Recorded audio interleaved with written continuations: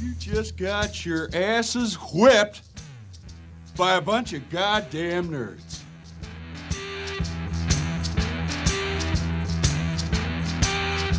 Hey, sports fans, welcome to Sports Nerds. Here are your hosts, Dr. Samuel J. and Dr. Brian Schrader. All right, we're recording. Brian's got himself a new microphone today, everybody, and a new iPad. Brian, can you, because this is an academic podcast, it's paid for by our institutions. That's true. And, we support our employers 100%. And they support us by buying us equipment. What do you have there? What are you working with? The microphone is for my online classes. I'm just giving it a good test run. Yeah, it's a test run. Some due diligence. Mm-hmm. That's exactly right. And that's what I'm doing here in the radio studio at MSU Denver. Because before this gets taken away and sold off for parts, this is my $35,000 workshop. So you're just gonna steal it out of that, take it piece by piece, and recreate. I was talking to Jackie the other day. I said, what do we do about that? She said, we can't sell it. She's like, it's the university doesn't let you sell it, so we either keep it or you give it away for free. Dude, this is a little behind the curtain stuff, but universities are so weird when it comes to tech stuff. Like I don't know if Metro is this weird about it. At University of Michigan Flint, which is where you are, which is where I'm at. Yeah, they the tech people, once a computer is 4 years old, are like, we don't touch it. Yeah, I know. Won't touch it. So like you sort of have to, even if your stuff is fine, you kind of have to buy new stuff all the time if you want them to actually do service on it or to do IT sort of business on it. So we end up, I don't know about you, we have like a graveyard of nice computers and iPads and stuff. You're right, you can't sell it, you can't put them on Craigslist. I don't think it's just universities either. I think it's there must be some, I don't know if it's something that has to do with FERPA, but I remember when I was in high school working like grounds at Columbus Community High Schools, and there being just a graveyard of computers in one of like the storage sheds on the property. They had private information on them, you mean? I would assume so, yeah. I would assume that you can't. But it's all stored online now. It's not stored on hard drives anywhere. I mean, it's not stored on like hard drives of individual computers. Dude, I don't know. I wouldn't assume. Well, fine. Like, how about we just turn around and be like, hey, students, if you need a computer, we'll sell you one cheap. Something. It's bizarre. That is bizarre. Before we jump into this week chock full of news, we are doing our annual Sports Nerds Bracket Extravaganza. Many of you will get an email from me on Monday morning, most likely. I was just telling Brian I'm going to try to schedule it out so that it comes to you with information on how to log in and everything. It's not a public pool. Reason being, like, we need to make sure that we know everybody in there in case they win. We can send them money. It seems like at least once or twice a year when we do these contests, there's somebody who wins or places that gets money. It takes like a week to hunt down to figure out who they are because they don't have like usernames in there or something like that. So real briefly to tell you about the pool when you catch this, because you can jump in there now. You can get in the tournament challenge now. We're going to do it at ESPN.com. You want to go to tournament challenge. The name of our group is, I got to find it now. I was typing it as you said it, and it sounded like on my end there was a typing sound effect. That was nice. That was good. Oh my God. We've become Radio Lab. Yes. Because of that. Totally accidental. The name of the group is We Are Sports Nerds, and the password is nerds. And you'll see Brian, my face. You'll see our faces right there with our round logo. I guess we'll have to reassess our bet and our color scheme if Iowa faces off with Michigan in the quarterfinals. Manana. We're recording on Thursday, by the way. What are you watching right now? I got Virginia. I got Virginia, NC State. Who's playing? I don't know. You don't even know. I had it on. Well, I was watching Iowa State, and they took a kind of commanding lead over Baylor. turned that off. And also the Indiana Hoosiers and the Ohio State Buckeyes. Did you like that video of Coach Miles falling down? He owned it. He did. You know, he did. he could have just rolled around in pain or something, but no, He was really, really excited. It's only embarrassing if you let it be. Truth. Yeah, that's a good point. Own it. So Tournament Challenge, ESPN.com, go to Tournament Challenge, search for our group, which is We Are Sports Nerds, and the group password is nerds. It is 2 entries max. $5 per entry, and you can send that via PayPal to wearesportsnerds@gmail.com. wearesportsnerds@gmail.com. We'll also be posting this stuff on Instagram, on Facebook, and on Twitter in the coming days. As Brian knows, I will be out of town next week, and so I'll be in contact with him, asking him to do some pushes and some shares and stuff like that. But we will try to get as many people as possible in the pool. I think we always shoot for 100. We're getting close. It's been like year 3. We're continuing to grow. But it would be cool to have a lot of folks in this. It would be a ton of fun. But today, Brian, aside from those other things that I just covered, do you have any other announcements that you'd like to make in the sports ball world? No announcements. I did see one story that's not on our docket for today. Did you see this Aaron Hernandez thing? I didn't, but tell me. Go. Let's start there. Go. Aaron Hernandez found guilty of a murder, right? And then was, correct, I think, being charged for a second one. He committed suicide in his cell. Mm-hmm. And there was this old law in Massachusetts, I guess, that it like expunged the murder conviction because he died like during the course of an appeal. So they took the murder conviction off. And apparently that this all went through the courts, and they've overturned that. So his murder conviction reinstated. Which it's interesting. I don't know. It's not super. Why do they do that? No, but that's okay. I mean, you're much closer to the legal sphere than I am, just because of your background. What is the point of that? I mean, is it just for the family of the victim? Well, the logic on the original law, which said that the conviction had to go away, would be his appeal went away when he died, right? They're not going to continue to process a appeal of a murder conviction for a dead guy. Right. So I guess the logic is he was still contesting his guilt. And since that process was never resolved and wasn't going to be resolved, you might as well wipe it away. The argument, this was a legislative change. I think maybe it was a court challenge based on a legislative change. Either way, basically said that's unfair to, the victims and the victim's family to just vacate what is otherwise a lawful murder conviction. So interesting. Very interesting. Did you listen to the podcast about Aaron Hernandez? No, I didn't. Jeff Furwa, who's an avid listener of the show, was telling me to listen to it. I just never got to it. I got too backed up on other podcasts, but obviously insightful about his life and the things that led him to doing what he ended up doing, which were all terrible, but certainly, head injuries and a rough childhood and all that stuff. It was a real crazy. I mean, one of the craziest things that's happened in pro football, right? I mean, it was just a bonkers story. I don't have anything more insightful than that. Well, you did say bonkers and you did say crazy, which allows for the perfect transition to obviously the biggest story of the week across, I would say, across national news, across celebrity news, across, almost sports news. And I am talking about sorry. I had such a great lead up to that. And then I just, I finished too early, if you will. There it is. Obviously the Felicity Huffman and Lori Loughlin story about SAT and ACT score fudging, and the pain. Why we would be interested in it is because of the intermingling of college athletics with this story. And so if you haven't caught it, you must be living in a cave somewhere, first and foremost. But earlier this week, there was a massive raid. Who was the first one to get raided? Was it Felicity, the first one to get raided? Like, this was a legit FBI raid on their homes. Yeah. Like, she went out in cuffs and shit. It was wild. Lori Loughlin was in jail until today. Jeez, dude. $1 million bail.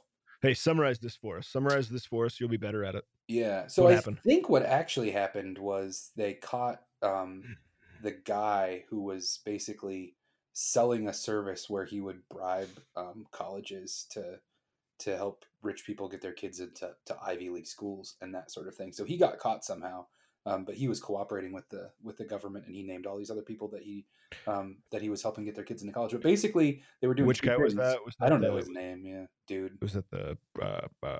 Wasn't where the hell is that story? Rick Singer, William Rick Singer. Okay, Is that or his maybe name? I don't know. Some dude. He might become household name. We'll find out. He was cooperating with investigators about this, but he actually got in more trouble because apparently he tipped a lot of these people off. So he was privately telling investigators, "Here's the people that I helped get their kids into college." But then he was like texting those people and saying, "Hey, the cops are going to come after you for this stuff." Okay. Anyways, yeah. So apparently, they would pay this guy a bunch of money, and he was on. I guess on the front end, he was doing some like SAT and ACT cheating scam. But the sports tie-in is apparently they would give this guy a bunch of money, and he had connections at a bunch of schools where he would basically get these kids accepted under like sports exceptions. He'd be like, this person's a really good rower, or this person's really good at field hockey or something like that, even though they had never played those sports. And they would like at big universities, some sports they can get admissions, they can get admits that otherwise wouldn't be allowed into the school. So that's what was going on, like that was the connection to sports, is that these kids were trying to get into elite schools for the most part, but normally they wouldn't be able to get into those elite schools unless they were on some sort of athletic scholarship, or they could be kind of their grades just weren't good enough. Okay. Yeah, the grades which is kind of schools. Yeah. Okay. But good high profile sports programs can I don't know exactly how the sausage is made, but can put pressure on admissions and say, we want this person in, even if they wouldn't have gotten in but for their sports acumen. But it was a lie. I think he was essentially paying off the coaches at the elite schools. That was part of the scam. And then apparently on paper, this all looked like charitable donations or something. It was all like a 501c3 or whatever. So I don't know. It's pretty nuts. It is really nuts. Rich people, man.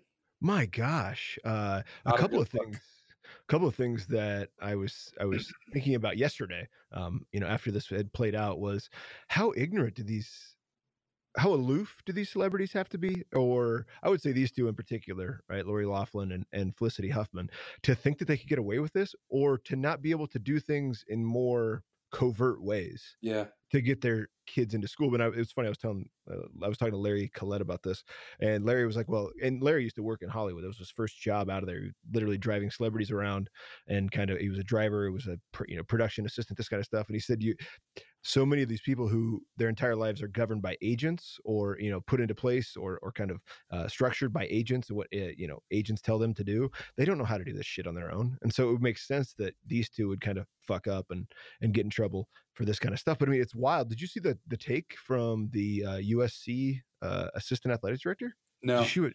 $500K is what she had made from, I believe it was I want to get you the right data here. If I can find it. Bribing goes beyond sports. Where is it? Dang it. I had it pulled up. I had it highlighted. I was prepared. It was $500,000 just for this one family, it looks like.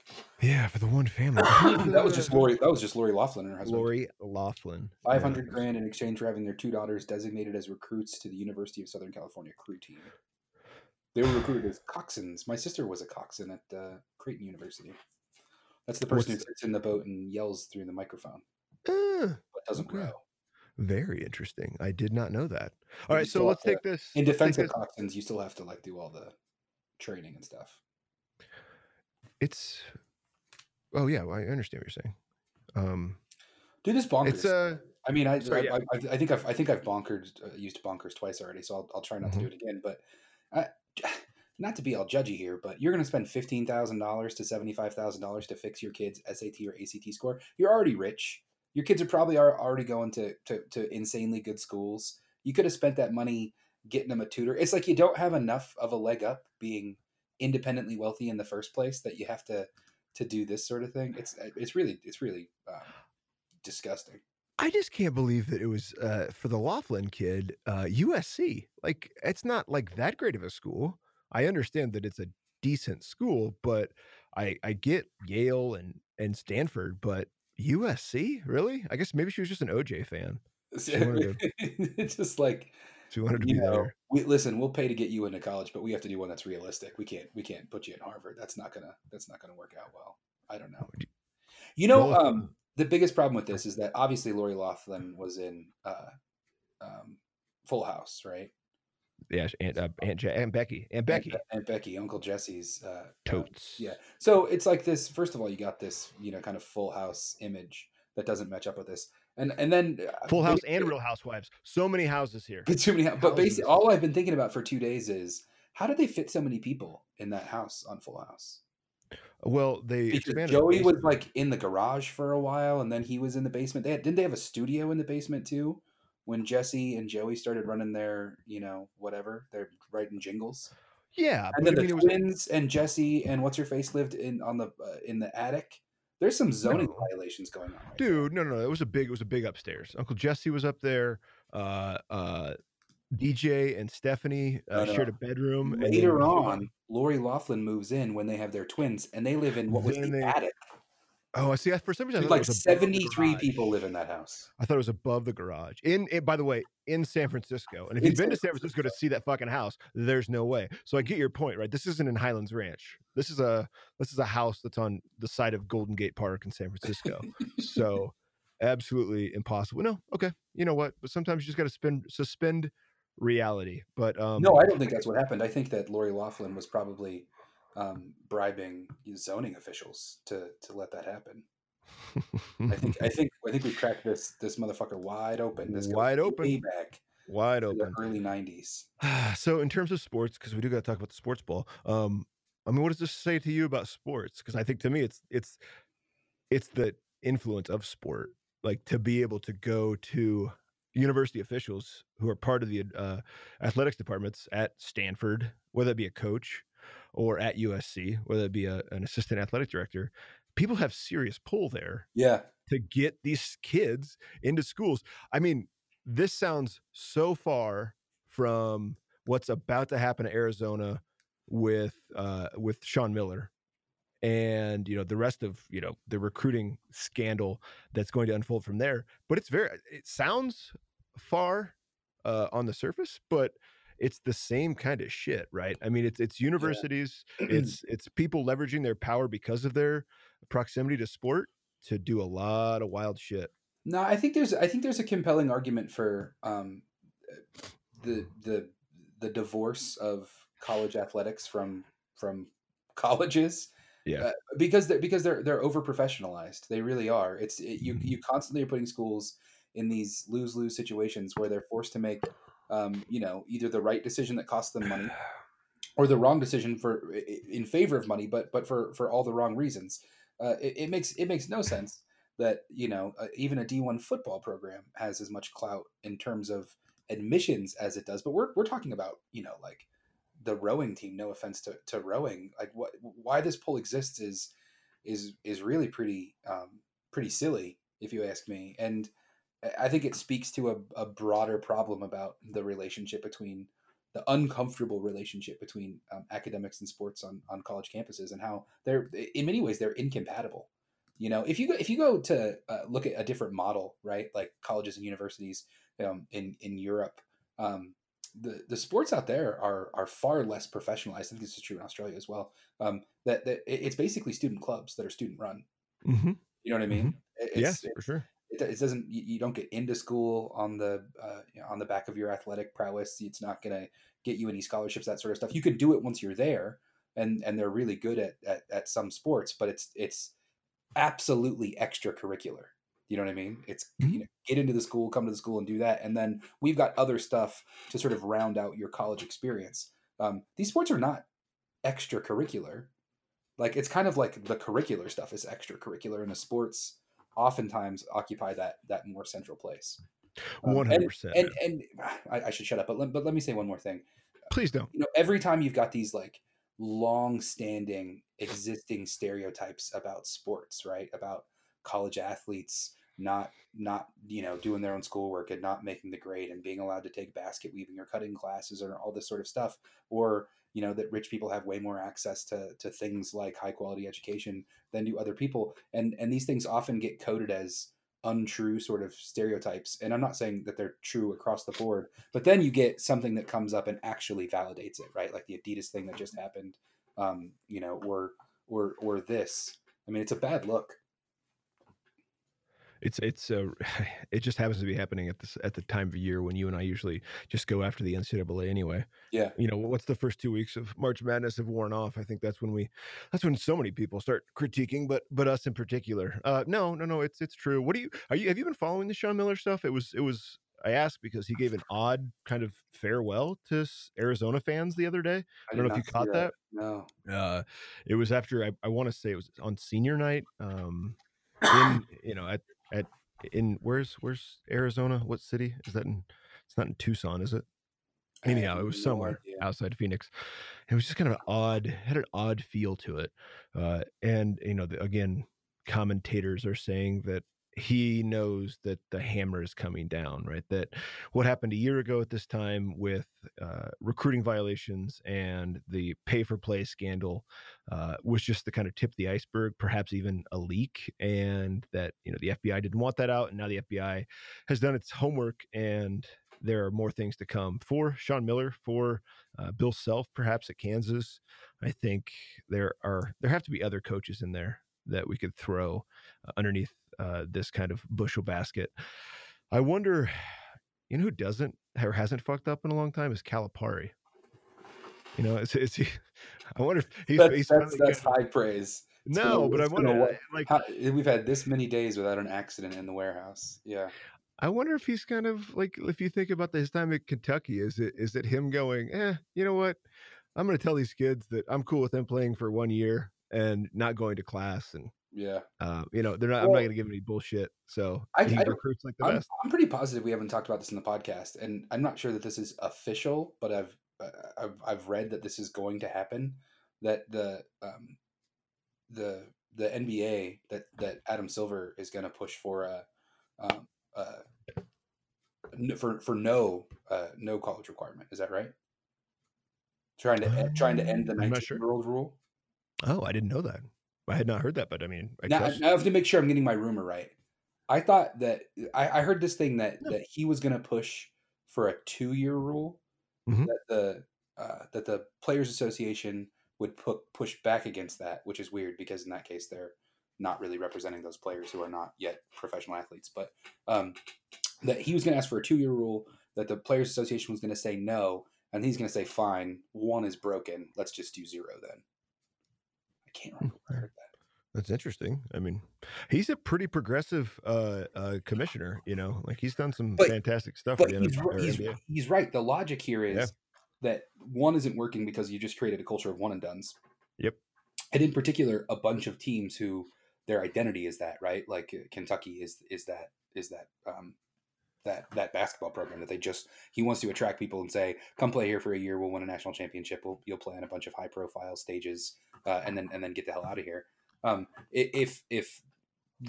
For Silver, if the one and done is the problem and you can't get 2 as a way of fixing the problem, then be like, fine, go pro if you want to. It does fix. I think it'll fix the one and done approach to building basketball teams. I think it'll equalize the playing field, and that everybody has to assume that their players could leave or could stay regardless, right? And I think what's really interesting about this too is how many players are actually NBA ready before their freshman year of college. I don't think you're going to see that many players going to the NBA when they're 18. But it's sort of like you're not being forced to, that you'll end up making that choice by yourself. I mean, honestly, the way that a college athlete should approach going to the NBA or not should be, what sort of developmental value do I get out of playing in college, and where is it best for me to go and do that? Right. And you're going to get rid of this one and done calculation. And hopefully I think you'll get a bunch of college teams who do a better job kind of saying, not that I'll propel you into the NBA where you should be already, even when that's not the case, but instead saying, you know, maybe you're here for 1 year, maybe you're here for 3 years, but it's all about development and showcasing. Mm-hmm. Mm-hmm. So it might mean a better college basketball product. I'm optimistic. I would like to see the student athlete who is, you and I have this conversation, let me preface that, who does have a good chance of going pro, right? The elite level student athlete, get better skills from their education, get an education that is more appropriate to their future. And it's odd that we have, I don't know, I want to call it the STEMification of higher ed, right? The STEM degree, the science, technology, and math degree is the thing that is so much valued at institutions like where Brian and I work. But yet we haven't made that skill set that much more overt in how we teach these particular student athletes who have a good chance of going pro. And what I mean by that is like giving them a basic entrepreneurial degree, right? Like a certificate in entrepreneurship or basic finance degree, or if they're writers, right? If they want to write, like ask them what they want to do and then build flexible degrees around that. Because what happens is so many of them, like you had said, end up in classes like underwater basket weaving, get a 1 or 2, one or 2 years worth of coursework that has no value to them once they're out of there. And I think that because the institutions make so much money off the backs of these kids, they're doing a major, it makes it even worse, right? Well, the service that is done is even worse. And I can't say that this is true across the board, but having worked at a number of, universities that have sports programs, I've worked at some D1 places and D2 places. I've heard stories from people that I know and trust about, having a student athlete in your classroom and, they're not doing very well. So you get an email from someone in the athletic department or an email from someone on the coaching staff or whatever. And, we both were at DU from going there. I know that there's, I'm not going to name this person, but we had a friend whose job it was to make sure that just oversaw student athletes getting their textbooks properly, because it can be considered an illegitimate benefit if they got the wrong books. Like, your books are covered as part of your athletic scholarship, but if you get the wrong ones, maybe it'll look like a bribe or something like that. Right? So you have to make sure you get the exact right stuff. But there's this culture of, we're going to really kind of hold the hands of these student athletes. Oftentimes they're in their own dorms or they're eating in their own cafeterias. And I suspect they're pressured to take a lot of the same classes. It doesn't all rise to the level of, some of the stereotypes or even some of the worst stories you've heard where, the kids aren't showing up for class at all, or they're just automatically getting A's. But I'm certain that the athletic department at departments at big colleges with big sports programs know, hey, you should take a lot of these classes, or you should take a lot of this major, or that sort of stuff, places where they've got knowledge and experience. And to your point, that's not what college is for. So say you do have the student who's a really good basketball player, but also wants to be a writer or something like that. They're probably not going to be encouraged to go take a bunch of writing classes, right? Instead, they'll be, encouraged to take what is perceived to be an easy route that doesn't have a lot of obstacles, doesn't have a lot of opportunity for you to get pulled away from sports or distracted or get bad grades that might make you ineligible, et cetera. So, I think this all goes back to this really uncomfortable relationship between academics and athletics that, we can all pretend. The NCAA has done a wonderful job on this. All of us, we're all student athletes and we're going to go pro in something other than sports, blah, blah, blah. This PR campaign to make it look like, college is just college and these kids happen to play a little bit of sports. When, again, I know from personal experience and peeking behind the curtain that's really not accurate in a lot of cases. That was a good take, buddy. It's a really good take. Thanks. I dig it. I know not to shift gears so fast, but we're going to have to come back to this because it's again that time of year and we usually do. So I want to leave it at that if you're okay. And I wanted to jump into the MLB rule changes just because of the timeliness. And I also think, the Russell Westbrook story we can take on in a few weeks. Yeah, that's going to keep percolating. What are your thoughts on these MLB rule changes that have been announced? Man, I have a take, but it's really just me stealing it from you. Okay. They just fundamentally represent a misunderstanding of the image problem that baseball has. The majority of these rule changes, if not all of the rule changes, are designed to make the game faster. That's not the problem. No, I don't. Okay, so rule changes announced today. They will begin, most of them going into effect 2020. I'm just going to list these off, Brian, and then we can kind of jump into them. This is the oddest one is this, right? Yeah. Pitchers will be required to face a minimum of 3 batters in a game beginning in 2020. Stupid. Okay. Yeah. There will be a single July 31st. One trade deadline, yeah. One trade deadline. with teams prohibited from making any trades after that. Mound visits will be reduced from 6 to 5 during games beginning this year, and perhaps reduced to 4 visits in 2020. There will be an All-Star Election Day starting this summer where fans can determine the starting players in the All-Star game with 24-hour voting. I kind of like that. Yeah, that's cool. Make All-Star game more fan accessible. I'm okay with that. The Home Run Derby will now pay $1 million to the winning player. I like that. Love that. Yeah, that's cool. to incentivize participation, right? Yep. A $2.5 million purse. Though, to be honest, like rich people get more money. Whatever. Yeah, fine. Commercial breaks between innings reduced by 20 seconds to 2 minutes. These are all time-based, dude. So stupid. Position players will be prohibited from pitching in games that don't go into extra innings. That's got to be all Players Association stuff. Yeah, good call. Like you don't want like your right fielder tearing his rotator cuff or having to get Tommy John surgery pitching. But why not just prohibit it altogether? I don't know. Well, because you may find yourself in situations where you're out of pitchers. I don't know. Yeah, that should never come to that. Committees will be appointed by the commissioner's office and the union to formally discuss the game's economic concerns. Whatever. The minimum time for a player spends on the injured list will be increased back to 15 days from 10. I don't understand that. I guess teams were using that in, I don't know, advantageous ways. Yeah, they were dropping pitchers on the 10-day DL. Okay. Knowing they'd only have to miss. You could do it where they only missed one start. Okay. If you did it retroactively. Yeah. So you could do that just to bring up more pitchers to the major league roster. And then finally, beginning in 2020, all teams will have a 28-man roster in the final month of September after having a 26-man roster the first 5 months of the season. All right, so we have... So the college is two? Two. It used to be bigger, right? Way bigger. I think it was 5, right? No, it was more than that. You would go from 28 to 40. Yeah, it was a 40-man roster. That sucks, dude. Those college, man, those kids just get to come watch baseball. Why would you not do that? I know that's just silly, and a lot of them get hot in September and end up making playoff rosters. You often need the pitching too. Mm-hmm. These teams are just now. All you're gonna do is pull up 2 pitchers. What's this gonna do for the playoffs and pitching? I wonder. Are pitchers gonna go into the playoffs more worn out? And like for these two of these rules, right? In particular, the 28-man roster. And then also the idea that, or the new rule that you have to face 3 pitchers, like, does that have a kind of effect over the course of the season? Well, I mean, it absolutely has a. Yeah.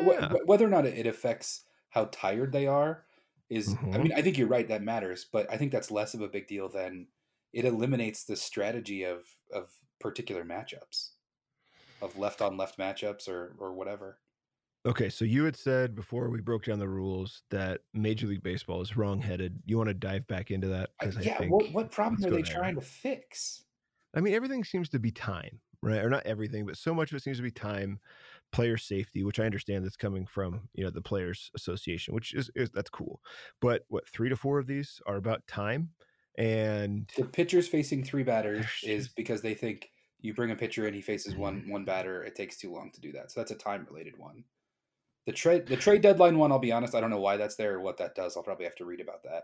The mound visit stuff is all time. The all-star stuff is fine with it. I don't care about it. The commercial breaks thing is time.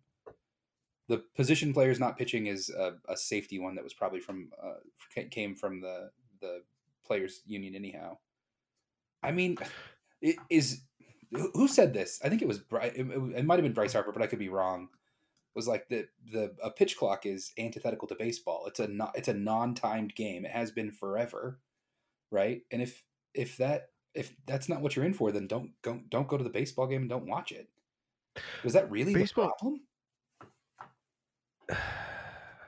No, I mean the problem is baseball's archaic approach to marketing its talent, to marketing its teams, to taking a more universal approach to promoting the sport instead of just leaving it up to teams like the Yankees and the Cubs and the Dodgers to do the promotion on their own.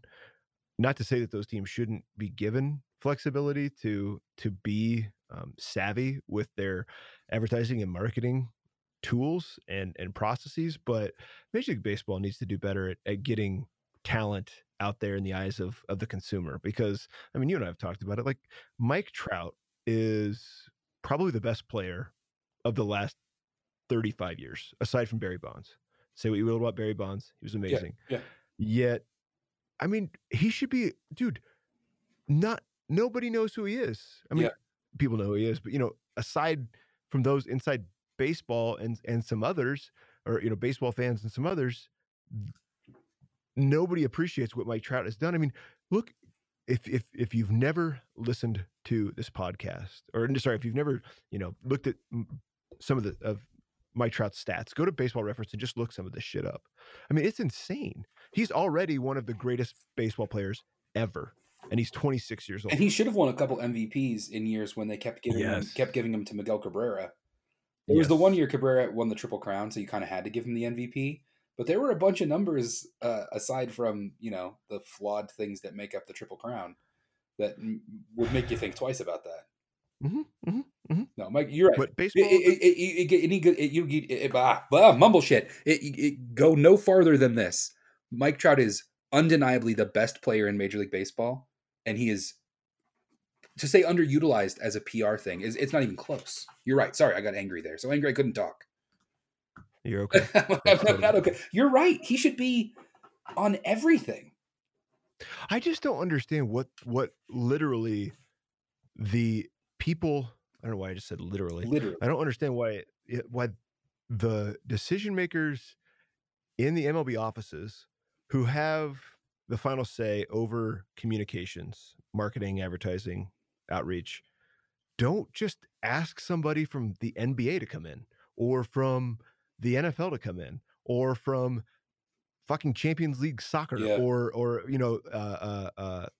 like just have them come in, pay them $100,000 to consult you, and those leagues are doing just fine. Yeah, I mean, the NFL aside, but like the NBA has figured it out, man. Right. Why is the NBA successful? Why do people watch it now? It's because Adam Silver has kind of taken the reins off. Let those players have some personality. Not just the players, but the people, at the teams, right? Who hire younger people, hire savvier people. It doesn't have to be about youth. It's just people who understand that how the world communicates and how we consume and interact and engage with brands is different. Think of other sports though, right? If basketball is the example, imagine LeBron James, who is that's not even a terrible comparison, I don't think. I mean, Mike Trout, maybe he's not quite LeBron James, but he's pretty high up there.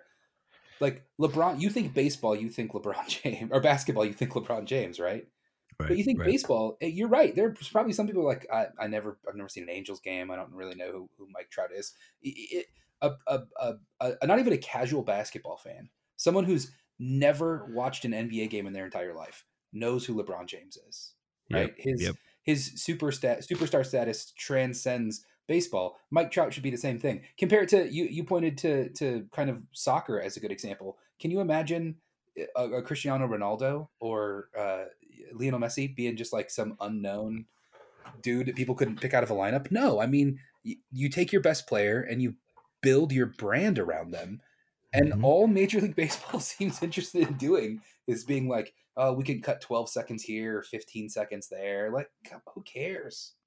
I know. That's definitely not the issue. And they're not doing anything to make the consumption of the product easier. It just sucks, dude. Because I get so mad about this all the time. Too much. I'm sure the people who've listened to this since day one know that you and I get up in arms about this too often, right? More than we should. I can't even get words out of my fucking mouth. But I mean, seriously, it's going to ruin our attraction to the game. It's going to ruin the popularity of the game, and that's it's funny. I just thought about craft brewing is going through a similar issue, not in terms of marketing and stuff like that, but the attack, well, not necessarily craft brewing, we'll just say beer in general. But like, I was having a conversation when I was out in Seattle with Adam Robbins at Rubens Brews, and he was talking about the threat of AB's what am I trying to say, conflict with Coors, with Miller Coors. And like, that's not just a threat to those companies. That's a threat to beer drinkers and to beer in general, because you can't convince somebody to drink craft beer if they're not already beer drinkers, or it's much more difficult, Sure. right? So like craft beer goes after beer drinkers. And if, you hit 21 or, younger and you want to imbibe and you want to, go out to a bar and have a drink, that kind of stupid ass shit is going to turn a lot of people off. And that can be really, really harmful to craft beer because they have a lower or a smaller kind of audience to reach. But sorry, that was an odd kind of, connection, but I just thought about We'll that. bring it back to Anyhow. sports. Yeah. Okay, go. No, you get I don't want to steal your metaphor. Yeah, I mean, it's like, I don't even know what I was going to say now. I totally spaced You out. lost it in there. Well, gosh, my youngest has not been sleeping for like 3 Fair days, enough. and I think my coffee just wore off. But This hey, is- that's a this good place is- to end. Yeah, I mean, this is Go an ahead. oversimplification, but Mhm. there's a really funny part in Moneyball that I think illustrates this quite nicely, where Brad Pitt playing Billy Beane is sitting around with his all of his recruiters or scouts, I suppose, and he keeps being like, "How are we going to fix the problem if you don't know what the problem is?" Right? And that's not the problem. What's the problem? He's over and over again. He's asking them, what do they think the problem is that they're facing in the upcoming year? And none of them know the answer. This seems to me to be what's going on inside of baseball. That if you're spending all this time and energy and money and thinking about rule changes to fix the pace of play, but you haven't determined beyond any shadow of a doubt that is in fact the problem, that's what's costing you viewership, if that's what you perceive to be the problem anyways, then you're never going to figure out exactly what it is, right? I mean, 100, yeah. so I assume that their assumption is that the perception of baseball is this old-timey thing that's, too slow and too antiquated for a modern audience. And so their answer is, we'll speed every game up by 4 or 5 minutes. Okay. That's not going to fix Okay. shit. Right? How about instead of doing that, instead of trying to put a Band-Aid on the people think baseball's too slow and too long problem, why don't you just work to change the image of baseball as like, just put freaking Bryce Harper and Mike Trout on TV and get them, out in the public a little bit and say, look, it's not, your grandpa's baseball league anymore. It's young and cool and hip, and here's why. Let's there you go. Hold out. Now I'm back. Now you're back. Okay. Now I remember what I was going to say. Okay, good. I got you. You got about beer. Yeah, thank No you. problem. No, it's the same. It's the same kind of thing, right? Where beer at large tends to think that they're doing too much infighting, I suppose, or they don't realize that perhaps it's not about being better at marketing your product. Right. It's not about necessarily being savvier in how you market, but rather understanding the systemic history that has limited beer consumption to a very specific demographic. Mm-hmm. And I think craft beer opens things up a little bit more. It makes it a little bit more approachable for people that aren't just old white men, but still, right? Maybe, I think craft beer is starting to recognize they need to approach different audiences, right? Get outside of that kind of flannel wearing, beard having gentlemen like you and me, and then their families, their wife and kids, and instead, right? How do you sell your product to marginalized identities? How do you sell your product to older identities? How do you get our dads to drink craft beer? Yeah. I know your dad does. I know my dad does, but like. Again, I see what you're saying. I was kind of on that point. Right? They're thinking about the problem in the wrong way. So, all right, I've got to go back into my office and get some work done. It looks like Indiana is making a little run here. Oh, I got click happy. Dude, they're closed down a bunch 3 of tabs. with a minute left. They're down 3, huh? I'm gonna go turn that this on. would almost certainly get them into the big dance. Actually, I take that back. St. Mary's kind of fucked everything up, didn't they, by beating Gonzaga? Oh, I missed that. When is that, today? Yeah. Nah, 2 nights ago. They beat them in the championship game of the whatever conference. Oh, that matters because St. Mary's gets in and otherwise wouldn't have. Gets in, yes, for sure. Yeah, just like that. All right, buddy. Fantastic show. Yeah, everybody, pay attention to the socials. We'll send out some information about the start of next week's bracket challenge. It's going to be fun. Brian, have a wonderful day. Yeah, buddy. you too. We'll talk later. See ya.